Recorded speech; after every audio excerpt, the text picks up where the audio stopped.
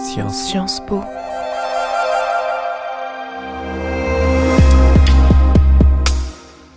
Hello, everybody. Welcome to the next episode of Sciences Po's research podcast, where we discuss issues related in this season. We discuss issues related to environmental transformation and the frontier research our scholars at Sciences Po do on these very important subjects. I'm Sergei Guriev, the provost at Sciences Po.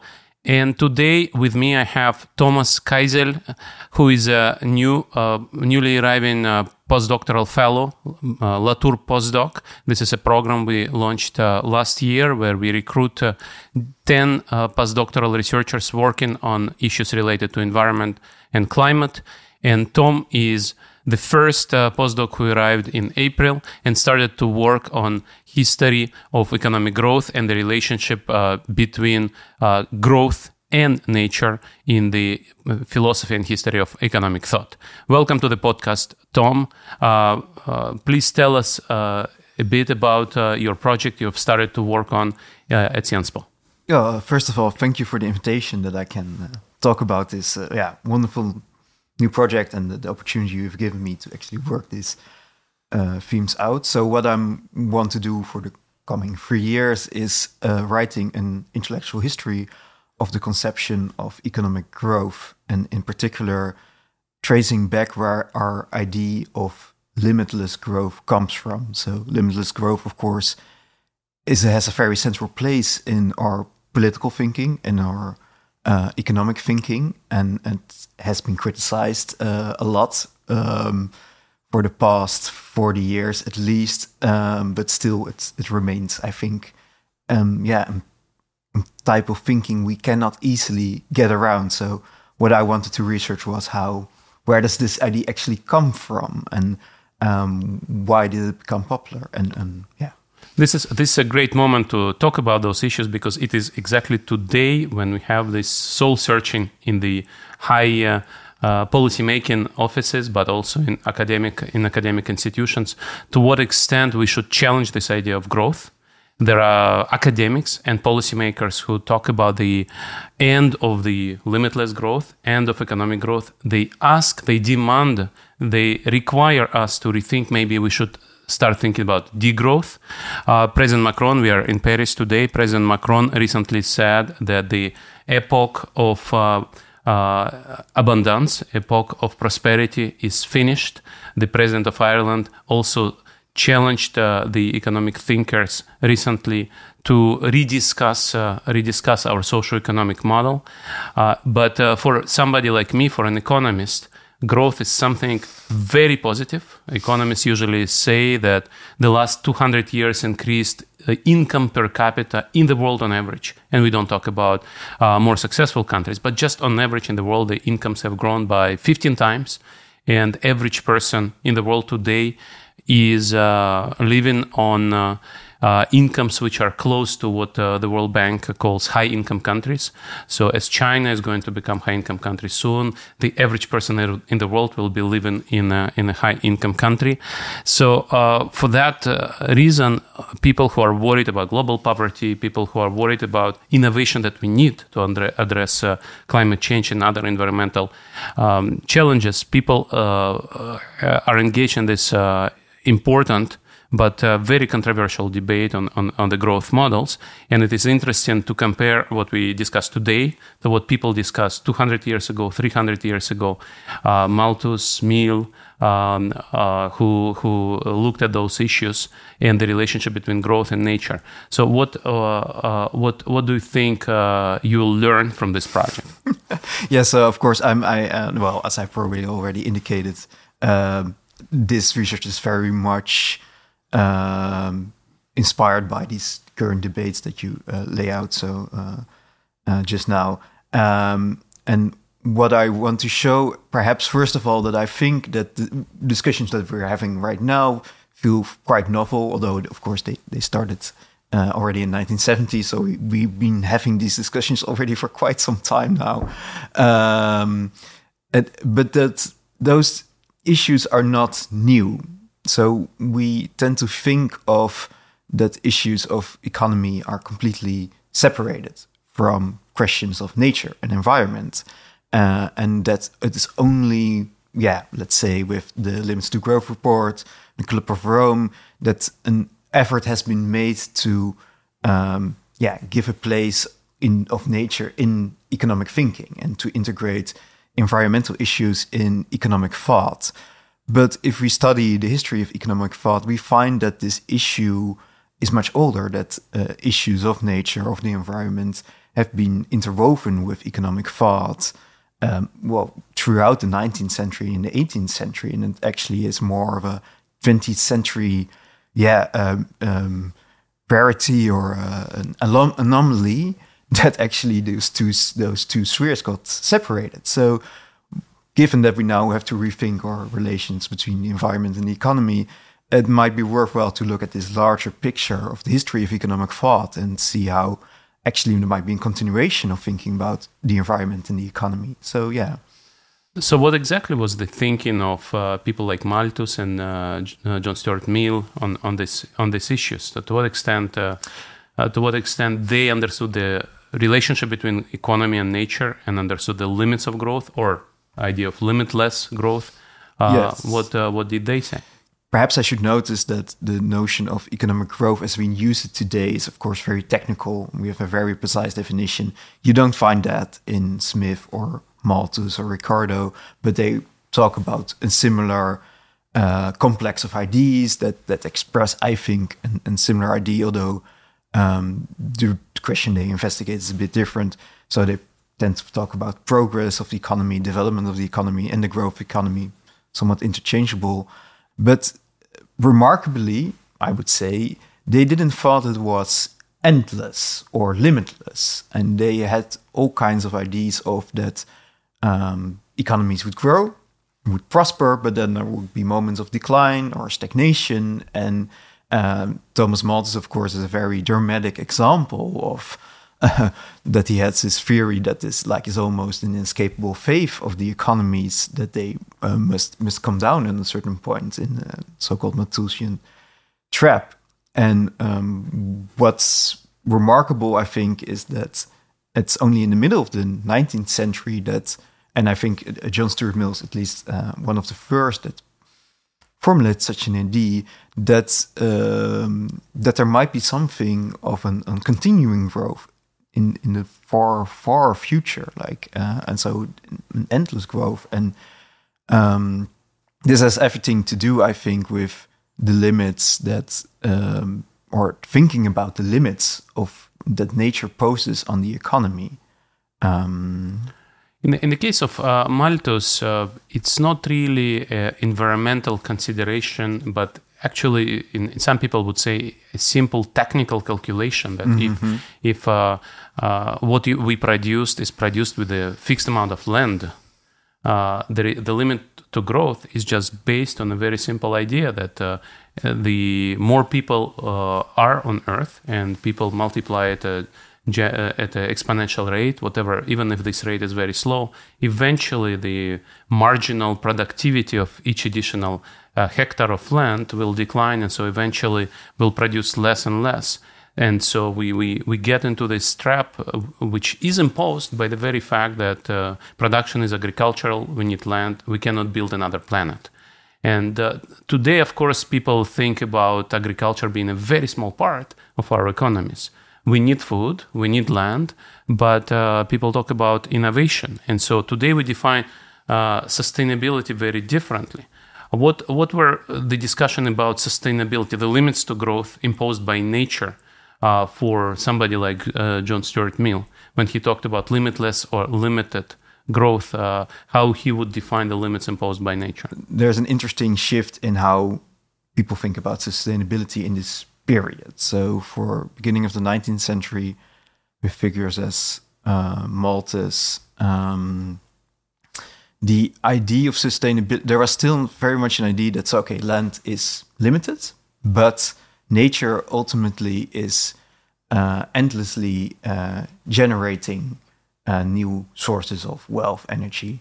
So, and it's regenerating. So we can use land and then it gets exhausted, but nature will regenerate itself. This is like an inherent ability of nature, that it is spontaneous, regenerating itself, and therefore it's also a limitless and a source of energy, source of wealth. And like the question then for Malthus is not so much like this or Earth resources get exhausted, but rather like, for example, you can cut down a forest, but it takes quite a long time to grow back. So there is a very strict limit. Like you cannot cut down all the forests because then you have a very low supply on fuel. But then in the middle of the 19th century, in advances in chemistry and biology, there's a realization that actually nature is not always regenerating itself. You can actually exhaust soil in such a manner that it will not be fertile in the future again. So then sustainability becomes a whole new problem. The problem before was like, how do we manage resources so that nature has enough time to regenerate itself? And now the problem becomes like more urgent, and perhaps for our ears more modern, in the sense like that people are realizing, no, if we continue using the earth resources, we might actually exhaust it permanently, and this can cause, of course, like a very strict limit on how the economy can grow. And when did this idea became known? Spread. I'm asking this because we see ebb and flows, we see changes in the consensus, in the sense of urgency. You mentioned Club of Rome, Meadows report 60 years ago, 70 years ago, people understood that the planet is going to be destroyed, we will run out of resources. Later on, economists, and you study economists of the second half of 20th century, economists would say, look at those alarmists, innovation, technological progress has actually reduced our need for natural resources per unit of GDP. Mm-hmm. We have new technologies. We will sort out those issues. Competition and innovation is going to take care of this. So let's try to find economic solutions to this problem. And so it's interesting to see in your research at what time the urgency of the need to pay attention to sustainability emerges as a intellectual consensus, and it's at what time economists say, look, this is not such an urgent problem. So this evolution of economic thought is really an interesting question. And to what extent the growing consensus today of this end of prosperity, end of growth, and the need for degrowth, this debate today is also temporary. To what extent we think that this is the urgency time, or we think that this is yet another temporary alarmist period? Yes, no, it's an interesting question, and what I think is so interesting from the specific period that I investigate, so middle of the 19th century, is that, so of course, in times of prosperity, then questions of scarcity from the past always seems a bit laughable, perhaps. And you would expect that in the time, for example, when an organic economy ends and we go to fossil fuel, and like the second industrial revolution starts, and like development of technology goes buck wild, and that such pessimism of like Malthus is very laughable because we have technology now to solve such issues. But what I'm like, the writings of Mill actually comes like just before this massive like energy transition towards coal. So Mill didn't have this technological optimism from first-hand experience of a second industrial revolution, you could say. So actually he was more confronted, you could say, with the limits of growth, or actually, you could say that he was one of the first that formulated limits of growth in a very modern sense, far more than Malthus was or Adam Smith was. And what the more remarkable thing is that he apparently flips things around and starts to think, okay, how can we then make growth potentially endless or limitless. So that's what's interesting me, that not to look only at like this ebb and flows of positivism, optimism, and pessimism, but really like go to more intellectual level and see like what are the steps taken intellectual, how does our thinking change, that we might conceive of limits or non-limits.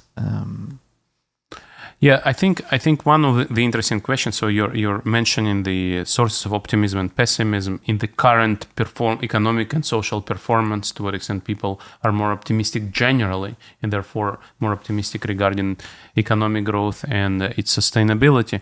The other thing is knowledge and transparency of what's going on. Today we know much more about the history in economic terms, in environmental terms, and we know much more about today's situation. So in a sense, we have a lot of data on what's going on with the nature today. And so that creates a sense of urgency, and that creates the source of pessimism, the justified source of pessimism. So the urgency is here. To what extent, you already mentioned that people understood and measured economic growth in a very different way in the times of Mill and Adam Smith. But to what extent you think that thinkers like Mill and Smith were better informed or less well informed, and that also created source of optimism and pessimism when they wrote? To what extent their knowledge of the situation within nature was per se an input into their thinking about limits of growth? Yeah, of course. I mean, if you compare it to vast knowledge of how these things work now, then of course, they didn't understood these dynamics as well as we do now. And like also, like I tried to perhaps stress in the previous question or in my previous answer, like the situation is quite different now because we have a completely different type of economy that's, well, takes majority of its energy sources from fossil fuel, which poses a completely different. The interesting thing is that Mill, for example, is perhaps the first one to really be confronted with a knowledge of how the nature functions. That really understands like how the fertility of the soil actually works, so we can understand why it is fertile or exhausted. So there's like actually a boom of really new insights in nature, really modern insights. And this is precisely the thinking that I would say, or at least that's what I'm trying to research, that inspires Mill to rethink ideas on economic growth. So basically what you're saying is Mill, unlike Smith or unlike Malthus, had access to new discoveries in biology and chemistry and physics, and therefore was better informed. On the other hand, if we think about this, that's also the time where advances in science also created additional sense of optimism, right? And so the question is what the solution Mill was thinking about. You mentioned that he turned around the question of limits to growth, thinking about how we can overcome those limits and how we create a model of sustainable, limitless growth. What would he propose to us living in 21st century? Yes. It's not my point that we should learn from Mill or something that Mill has the answer. Precisely not, because or precisely not. It's interesting to think that I think what Mill proposes is very modern, or is like the roots or an invention of how we think of these matters today. But for Mill, it was still something of a question to figure out, and he's struggling with that, and that makes his research interesting. To what extent their way of thinking informs us today? To what extent your research on CPB informs us today, whether it's dangerous or useful to give policymaking tools to policymaking leadership to economists? So perhaps to answer this question, I can tell very briefly what actually led me from my PhD thesis, which was on Dutch planning and then especially Dutch Central Planning Bureau to this research of economic growth in the 19th century. What I think that was very evident in the works of Mill is that there is very much a reformist agenda at work. So he's not only thinking about agriculture, land use, but he's also thinking about the social questions.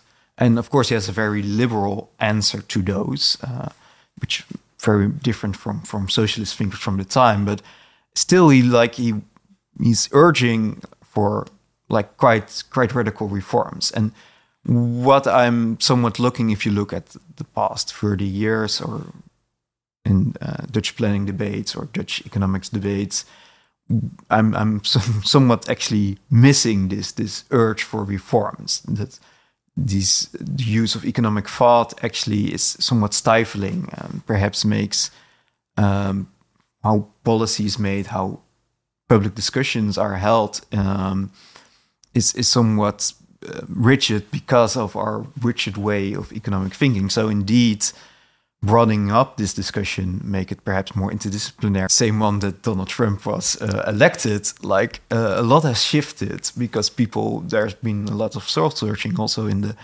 economics profession, and like a lot of younger generation that have a way more diverse and more empirical way of thinking about economic issues have come to the forefront. And I think even in the Dutch Central Planning Bureau, which is in a very interesting situation right now because especially after the COVID pandemic, you see that in the COVID pandemic, they were really challenged by the way how they thought about the Dutch economy, because of course, in our very chaotic times of inflation, but also during the COVID time, of course, massive stimulation of the economy, energy prices with the war in Ukraine. Like these are all issues the CPB, although they're so the Dutch Central Planning Bureau, although they their main task is to produce these long visions of how the Dutch economy. They of course didn't predict any of this, so they had to somewhat reinvent also how they would advise the government and on what kind of issues. And I think they're still in this process at the moment. So there's a lot happening in that sense. So Dutch economics has also changed in the way the global economics profession has changed, which is not surprising. The economics profession is global, so that affects everybody, including CPB. And indeed, 2016 was a big game changer for everybody in the economics profession. Brexit and Trump victory started to make economists think about political economy of policy making, and we will talk about this in our next season when we discuss challenges to democracy from populist and authoritarian politicians. Another game changer was actually global financial crisis 2008-2009, when people started to rethink the model of growth as well, because deregulated finance turned out to be dangerous for financial stability. So indeed, 21st century brought a number of challenges for economists who have developed their thinking. And yet, the question is, to what extent you think that we should be optimistic or pessimistic today? This is usually why we talk to historians, including historians of thought. We cannot know the future, but we know the past, so we can look at the past, and probably in one or two words we can ask you whether you think we should be optimistic and pessimistic. And another question I would like to ask you, if you were a Prime Minister of Netherlands or if you were President of France, what would you do? But first, let's ask the first question, whether your research makes you optimistic or pessimistic. I have the feeling that we're in a very transitional phase, and this can be positive, and I really hope for the positive, of course. Generally, looking more at the positive side, but I can see also this is not a done deal. So it might be precisely interesting to understand what do we need to do now? Can we learn something from the past? to regain something of more energy to actually reform things and do things differently. Yeah. Thanks. So you are also believing in human agency. So if you have human agency, if you are in the chair, in the place of decision makers, so what would you do to save the planet, to save us all?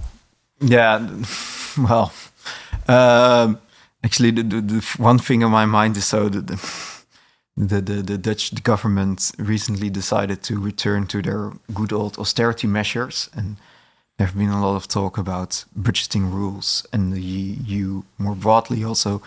If you compare the EU Green Agenda with those of the Biden administration, which has a very different kind of approach, and the EU seems to quite adamant on sticking to those budgeting rules, and I think it's become very clear that we have to drastically rethink those. Thank you very much, Thomas. I think as an economist, I can assure you that this debate is not finished. And indeed, there are many challenges to the current thinking of European policymakers on fiscal rules. There are many important dissenting voices that would support your view that we need to be more flexible on budget rules, on fiscal rules to support green transition in Europe.